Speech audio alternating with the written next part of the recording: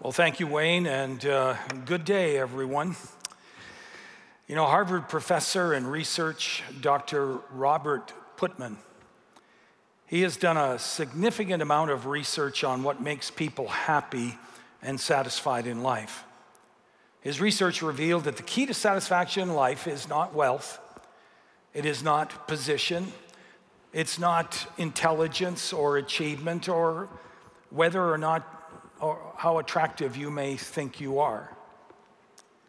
Rather, the single greatest factor that impacts how satisfied and happy people are in life is deep, satisfying relationships. Now, even though many have found Putnam's conclusions profoundly insightful, this is not exactly a new revelation. In Matthew chapter 22, a religious leader approached Jesus and asked, "Teacher, what is the greatest commandment?" In other words, he was asking, what should be our highest priority in life? Or in light of the sermon series that we're in right now, how then shall we live? Well, Jesus replied, "Love the Lord your God with all your heart and with all of your soul and with all of your mind. This is the first and greatest commandment," and we dealt with that last time. And Jesus went on to say, the second is like it. Love your neighbor as yourself. In other words, Jesus said, in this life, nothing is more important than loving God and loving people. Now, not that it's wrong to want to achieve things. God is pleased when we take the abilities and the talents that he's given to us and we use them to bless and to provide for people and to make our world a better place to live. Jesus' concern is that we make the building of healthy relationships the primary focus of our lives and that we not cheat on our relationship with God and others in order to achieve more. Because when it's all said and done, our relationships are going to mean a whole lot more to us than our achievements. Now, the sad thing is, it is possible to live your whole life and miss this truth. Several years ago, I came across an article taken from a New York newspaper, which read as follows: bosses of publishing firm are trying to figure out why one of their employees had been sitting dead at his desk for 5 days before anyone noticed. George Turkelbaum, 51, who had been employed as a proofreader at the New York firm for 30 years, had a heart attack in the open office area that he shared with 23 other workers. He quietly passed away on Monday, but nobody noticed until Saturday morning, when an office cleaner asked why he was still working during the weekend. His boss said, "George was always the first guy in each morning, the last guy to leave at night. So no one found it unusual that he was in the same position all that time and didn't say anything. He was always absorbed in his work and he pretty much kept to himself." The paper went on to state, the moral of this story is, don't work too hard. Nobody notices anyways. Now, when I first read this story, I wondered, how is it possible for something like this to happen? For an individual to be dead in his chair for days in an open office area and not one of the other 23 employees notice.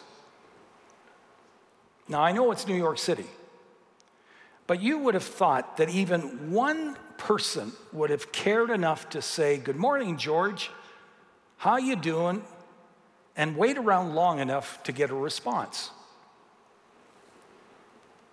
On the other hand, based on the explanation that his boss gave about George, it seems to me that George has to bear some of the responsibility as well.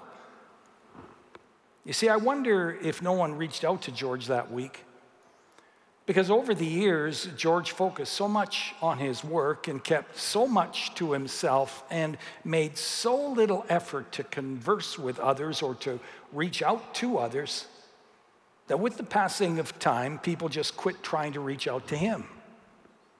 Left him alone, thinking that that's the way that he wanted it. Now, we don't know, of course, but whatever the reason, I just think this is a very sad story of a man who died seemingly never having experienced the joy of true friendship. And we know that George isn't the only one. Based on his research, George Gallup Jr. says, even though most people interact with a number of other people during the day, most indicate that they have few close friends and are incredibly lonely. In fact, he says North Americans are among the loneliest people on the planet. And by the way, Gallup's observations were given long before the COVID pandemic hit, which has only made the problem of loneliness greater and more glaring. God never intended for us to do life alone. When God created the earth and mankind, he created a paradise. It was a perfect community in which Adam and Eve loved each other perfectly. There was no insecurity, no fear, no critical or competitive spirit, no loneliness. However, in Genesis 3, we read that our first parents rebelled against God and decided to do things their way rather than God's way. And when that happened, the community that God desired for mankind to have was fractured. Their relationship with God and with each other was broken. The oneness of spirit that Adam and Eve shared was gone. And folks, analyze it any way you want to, the loneliness and all of the relational challenges that we see in our world today, at school, in our place of work, in marriages, families, friendships, in our communities, can all be traced back to this fundamental decision that occurred back in the Garden of Eden. But God is not a quitter. He is a lover.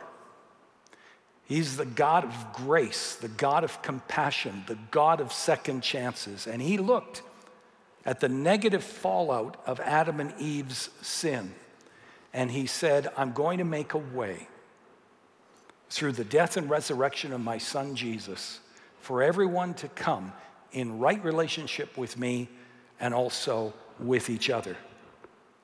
I'm going to reestablish a healthy and a loving spiritual family, a new community similar to that which Adam and Eve experienced in the garden. And folks, that new community is the church. Now, to be clear, the church is not a community that functions and lives perfectly, because it consists of people like you and me.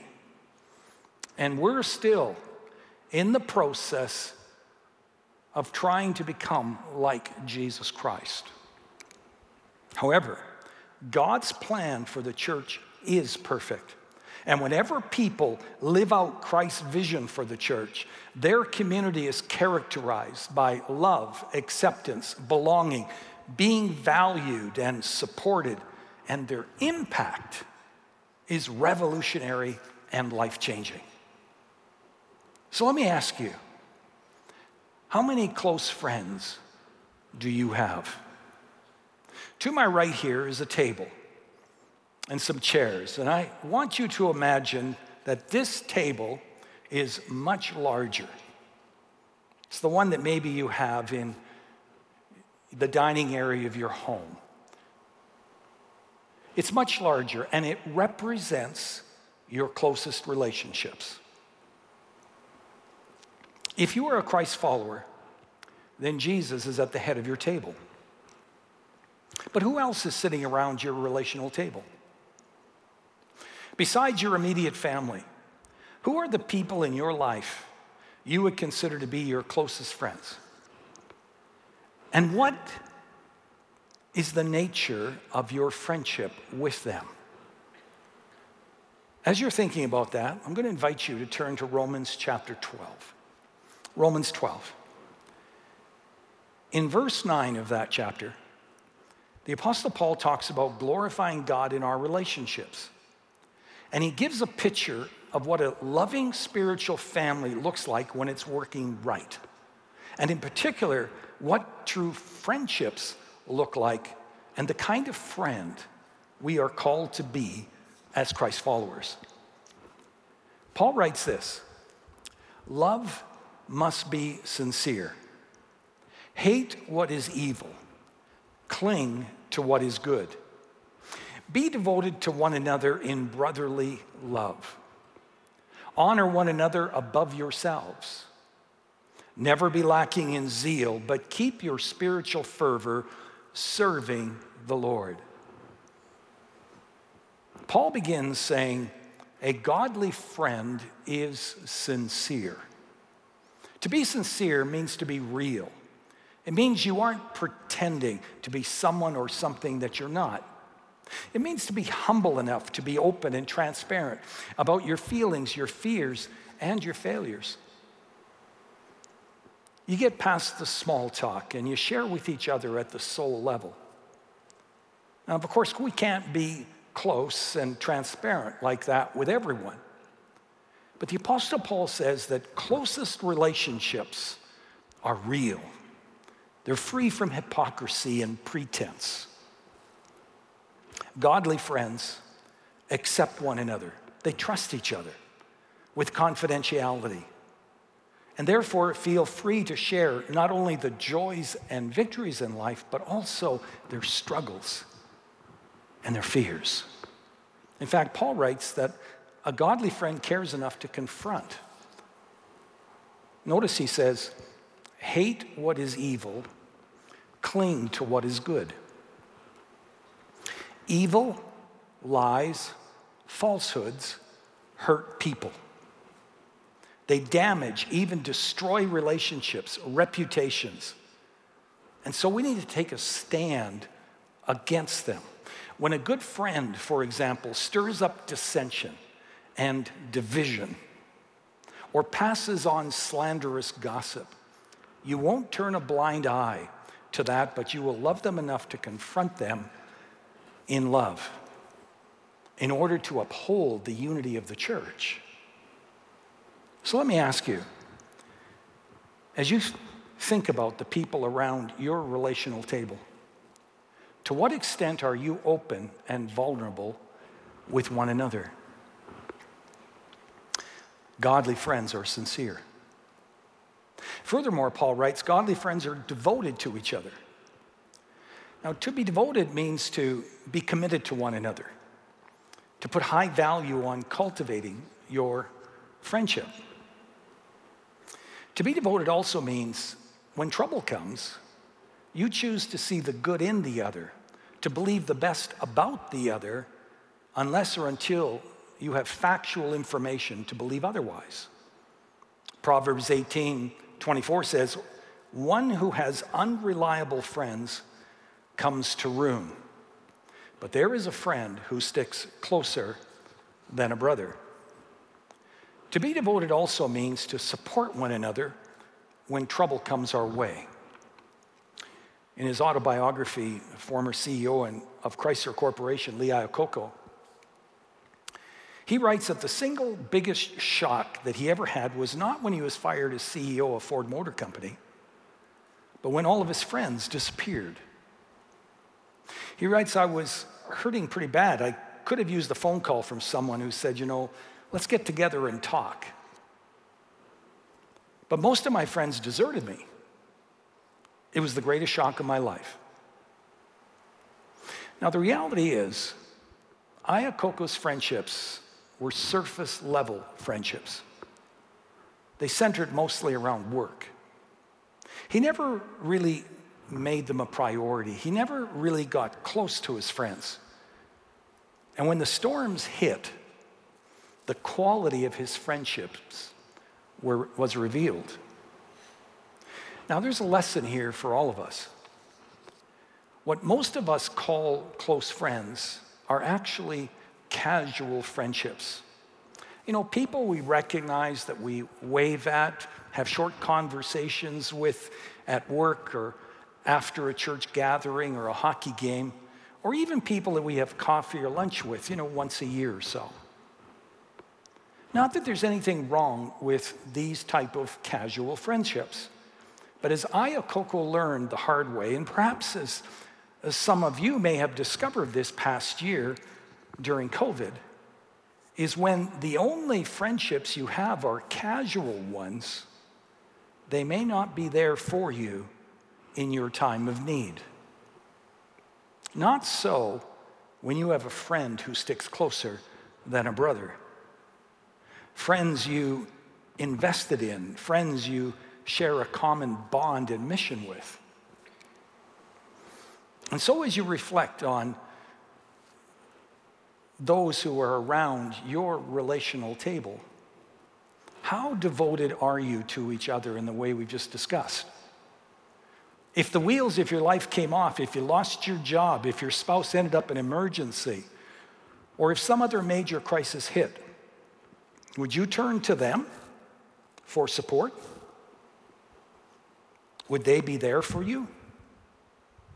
Perhaps even more importantly, would you be there for them? And then thirdly, godly friends honor and encourage one another. In verse 10, Paul says, honor one another above yourselves.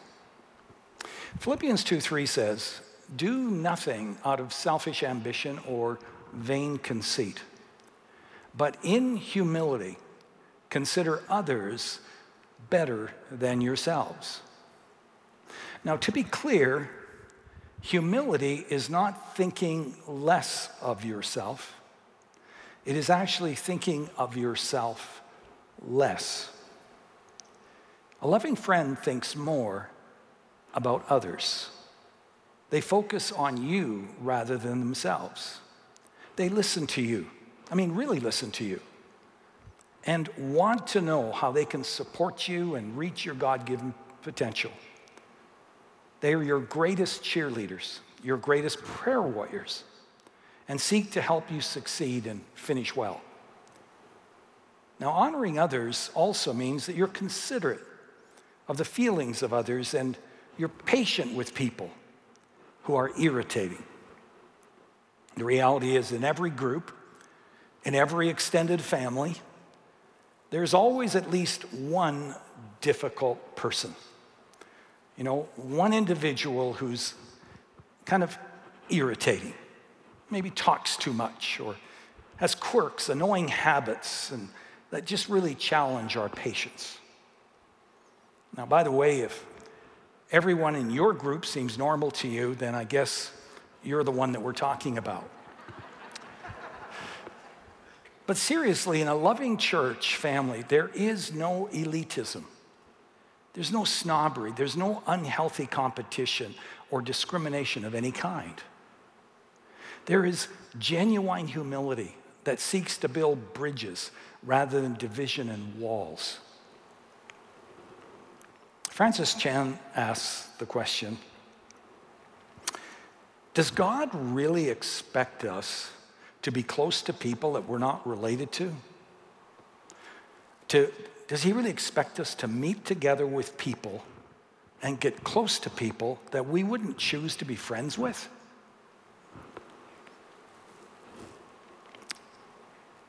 It seems so unnatural, he says, to be in community with people that you wouldn't choose to be friends with. But then he says, that's just the point. It isn't supposed to be natural, but supernatural. A love for others that only God can give you. Jesus said, even sinners, and by those he was referring to the really evil and corrupt people, he says, even those kind of people know how to love those who love them. But the church goes way beyond that. The church is to be known for its supernatural love, for loving our enemies, people who we don't agree with or who don't agree with us, who irritate us, who we find hard to love. But you see, when we love like that, God grows us in supernatural love, and not only does our faith grow, but he is glorified, and people are drawn and attracted to Jesus and to his church.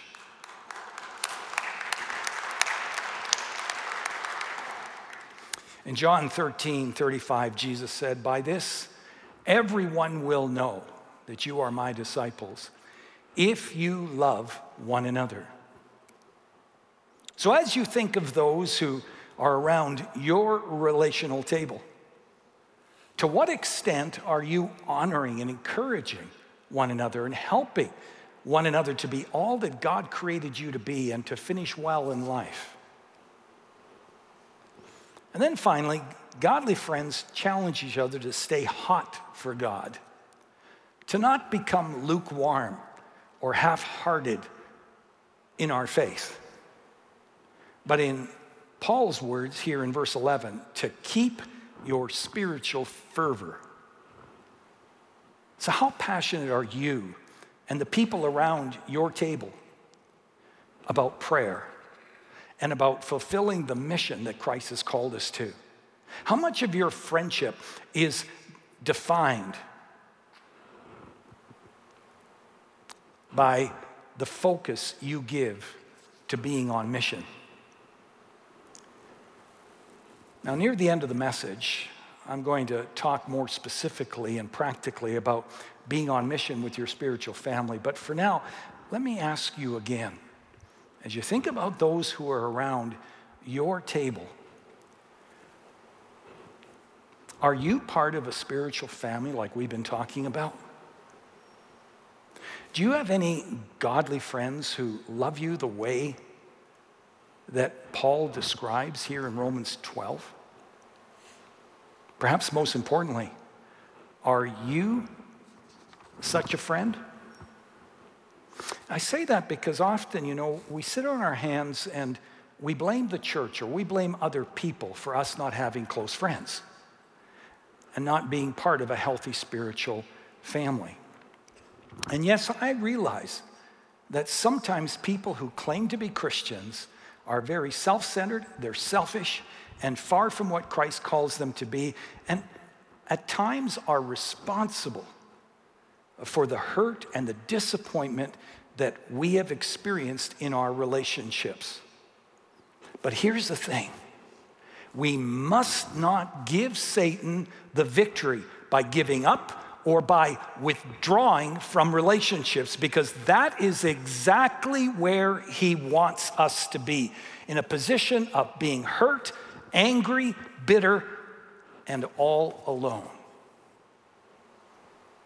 Corrie ten Boom, along with her family, saved the lives of many Jews by hiding them from the Nazis during the Second World War. And in the end, she not only was put in prison herself, but her family died at the hands of the Nazis for doing what they did. When Corrie was a young lady, her fiancé broke up with her and married one of her best friends. Now, understandably, she was shattered by the loss. Sitting with her father one day, he turned to her and he said, "Corrie, you have a choice. You can go through life blaming others for your hurt and feeling sorry for yourself, or you can go through life pouring yourself into the lives of others. And while sincerely pouring yourself into others, you will be healed of your loneliness and your pain." Well, she decided to follow her father's advice, and not only did God heal her hurt and fill that deep sense of loneliness in her heart, but he used her to have a worldwide impact. As someone once said, I went out to find a friend and could not find one there. I went out to be a friend, and friends were everywhere. All that to say this: if God's vision for the church is going to become a reality, it's going to require all of us who call him Lord and King to live radically different lives than the people in our culture are living.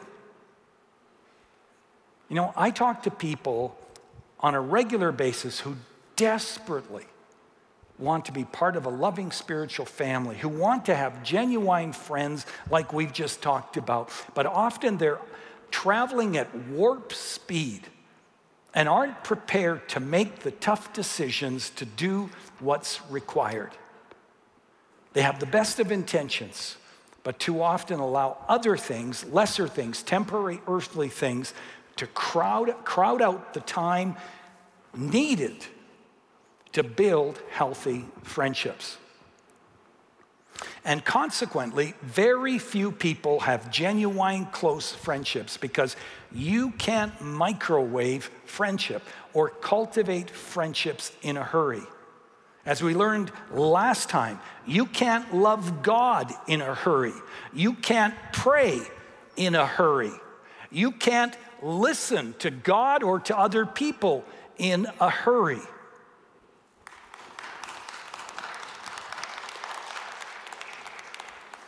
You can't rejoice with those who rejoice in a hurry. You can't mourn with those who mourn in a hurry. And you can't be on mission in a hurry. So here's the thing. If you're feeling alone, or perhaps you realize that even though you have a number of casual friends, you don't have any really close friends, and you want to change that in your life, then you have at least two major decisions to make. First of all, you're going to have to decide who or what you're giving your life to. The Apostle Paul clearly articulated what the focus of his life was. He said in Philippians 1:21, "For me to live is Christ." He had one focus, he had one overarching mission, one voice that he dialed into, one Lord and Master that he gave his life to. Which brings me back to the question that I've already asked several times in this series, and that is, for you to live is what? Are you crystal clear about what it is that you're giving your life to? Because you see, how you answer that question will impact everything and everyone in your life. It will impact your values and your goals and your priorities. It will impact your lifestyle. It will impact what you do with your time and the talents that God has given to you and the finances he's provided for you. And yes, it will impact the kind of relationships you have. That's the first decision you need to make. For you to live is what? The second decision is, who are you going to invite to join you? Or who are you going to join with in making that happen, in carrying that out?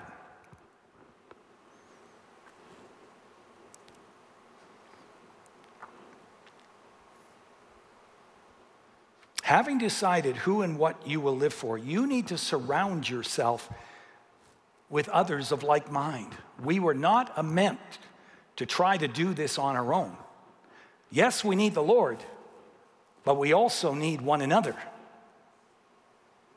And you see, this is what Jesus did. Jesus loved people, and he had hundreds of acquaintances. that he prayed for, that he healed, that he set free. And we also know that he had at least 72 disciples who were in his life more often. But when it came to carrying out the mission that his Father had entrusted to him, he didn't focus on the hundreds and the thousands. He didn't even focus on the 72 disciples that were kind of following him here and there. No, he invited 12 of his disciples, whom he called apostles, to do life with him and to be on mission with him. And from that group of 12, Jesus had 3 that he devoted even more of his time with, Peter, James, and John. Now, Jesus' example here is instructive to us. We are not designed to manage a large number of friendships. Friendships that are close and on mission require a significant investment of time and effort on our part. And you can do that perhaps with up to a dozen people, but you cannot do it with 72 people or more.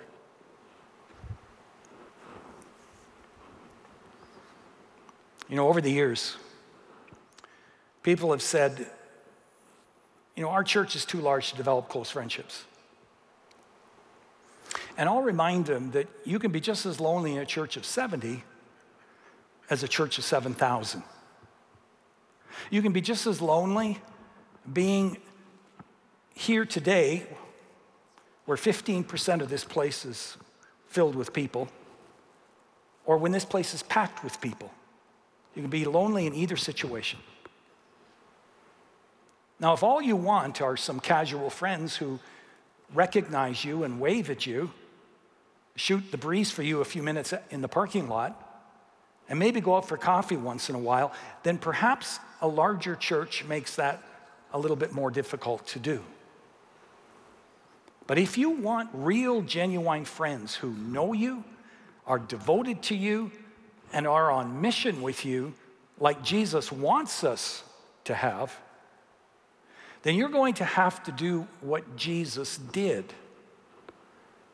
And that is, he prayerfully invited, and then he invested in the life of a small group of people. And if you do that, it won't matter to you how many people gather for a worship service on the weekend like this. Because close friendships aren't forged in a few minutes before or after an in-person worship service. In Luke 6:12, we read this. One of those days, Jesus went to a mountainside to pray, spent the night praying to God. When morning came, he called his disciples to him and chose 12 of them, whom he also designated apostles. Now notice, after spending a whole night in prayer, and what was he doing? He was seeking God's direction and God's affirmation for who he would call into relationship with himself. After that, Jesus called his disciples together, the ones that were there, possibly up to 72 of them. And from this group, he chose 12 among them. Now, if you'd been one of the disciples of those 72, let's say, and you weren't chosen, would you feel like Jesus was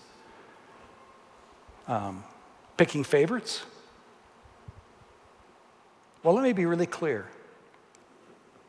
Jesus didn't choose the 12 because they were his favorites, but because he had a mission to accomplish, and he knew he couldn't establish a close discipleship relationship with 72 people at once. Rather, he started with these 12, and then he challenged each of them to do the same with a small group of other disciples, and so on and so on. Now, make no mistake, every disciple Jesus invited to walk more closely with, they could have said no. And we often don't think about that, but they could have. They could have said, Jesus, what you're asking is too much. It's too big a sacrifice. I do not have the time for this. They could have said, well, Jesus, I would have liked to have said yes, but, you invited those 3 disciples over there to join you, and I got to be honest, I don't like them very much. They kind of irritate me, so count me out. Now, I draw that to your attention because some people that you invite to join you on mission will say no for various reasons, and it will break your heart. But it is their decision.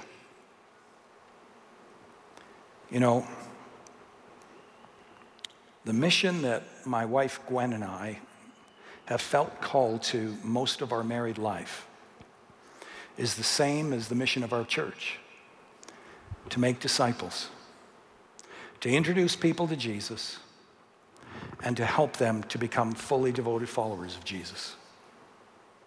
Early in our ministry at Center Street, when we worked with youth and with young adults, we invited others to join us in introducing youth and young adults to Jesus.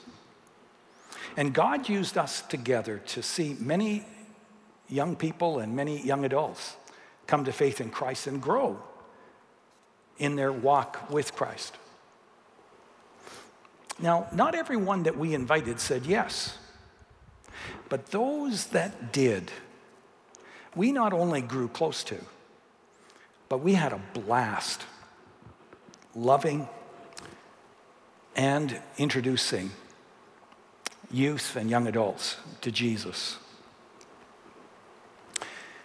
And when I was called to be senior pastor of our church, and we no longer were meeting weekly or working together closely or hanging out in our house the way that we did most every week, many of these leaders carried on investing in youth and young adults and in other ministries. When I became senior pastor, for a number of years, we did our best just to be available to everyone. And we tried to maintain literally hundreds of relationships, including accepting invitations for breakfast, for coffee, for lunch, for dinner. We had large groups of people in our home on a regular basis. And we thoroughly enjoyed the times we spent with so many people in our church, and we would regularly give thanks to God for the amazing people who are part of our church. But over time, not only were we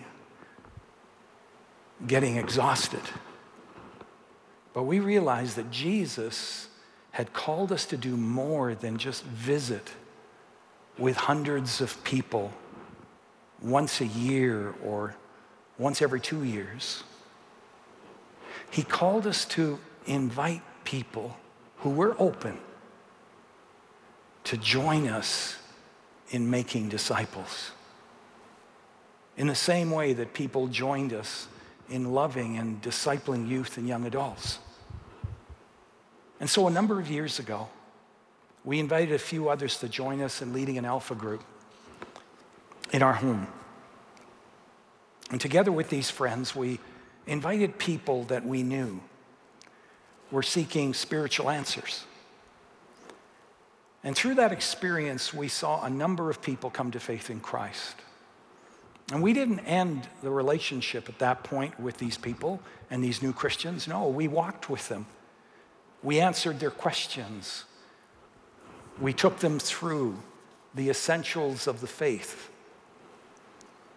In subsequent years, we sent many people out from our group, challenging them to invite others to join them, even as they had been invited to join us, and to do the same thing. And we invited a new group to join us in our mission. Presently, we have a leadership group of 10 people who have each invited a small group of people into their lives to support and pray for one another, to learn how to disciple a new Christian in the foundations of the faith, how to give an answer for the hope they have within, and to encourage and challenge each other to build relationships with people who don't know Jesus, and to pray that they will be open to join us when we do an Alpha again in the near future.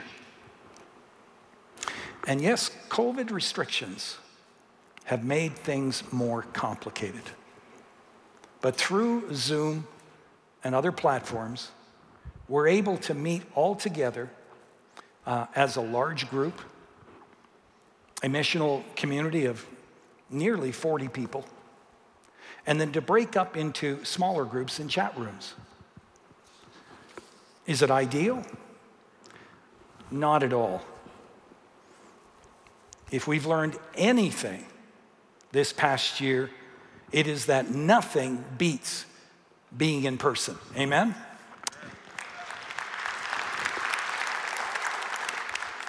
But even so, God continues to do his work through technology and through this pandemic.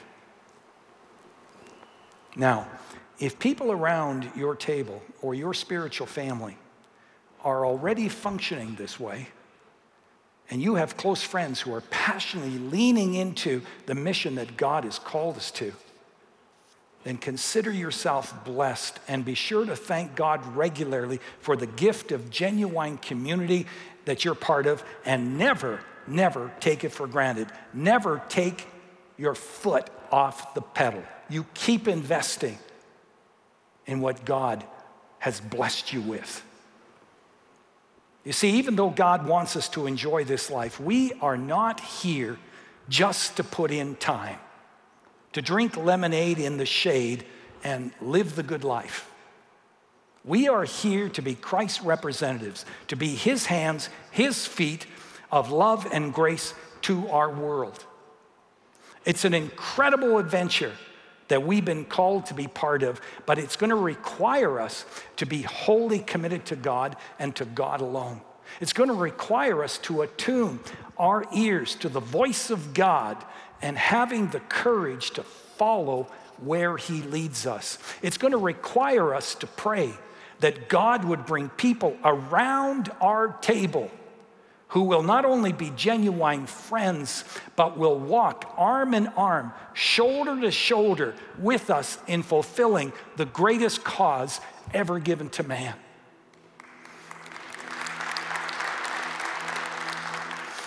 And to do so, friends, you're going to have to be intentional. You're going to have to take some risks. You're going to have to die to your pride and your insecurities and take the risk to introduce yourself to someone, to start a conversation with someone, whether in person or online. It's going to require you stepping out and serving in a ministry that God calls you to. It's going to require starting a group or joining a group. Perhaps this past year has revealed to you how few, if any, close friends you have at all. Well, that won't change, folks, unless you risk being a friend and getting connected to a small group. And one way to do that, by the way, is to sign up for our Taste and See groups, which are going to be starting next week. This is an 8-week experience designed to give you just a taste, a glimpse of the spiritual family we've been talking about. To sign up and go to our website and to look for join a group tab, or call the church and just ask for information on how you can join such a group. You know, church, you've heard me say this many times before, but I just can't think of a greater cause to give my life to than to live all out for Jesus with people who have the same passion. I can't think of anything more exciting and fulfilling than to come to the end of my life and to realize that because I devoted myself to the mission, that God has called us to. And I invited others to join me on that mission. That there are people now who have been blessed and helped abundantly in this life and are on their way to heaven for eternity. I wish that for every one of you. I really do.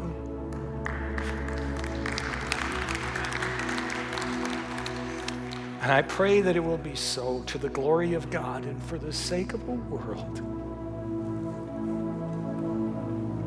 that needs the Jesus that we know and love. Would you just open your hands to the Lord right now and say, Lord, what are you saying to me?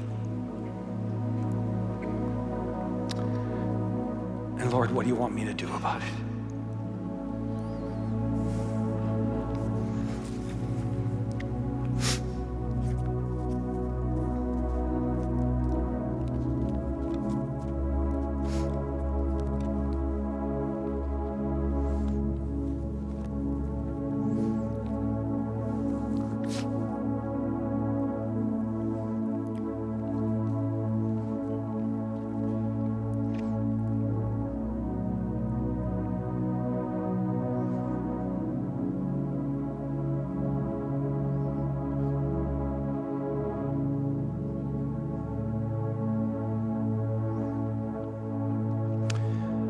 Close our service by singing a song with the worship team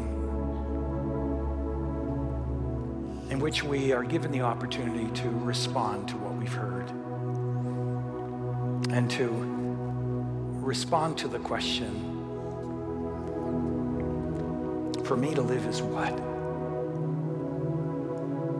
May you be able to sing it with conviction and from your heart. God bless you.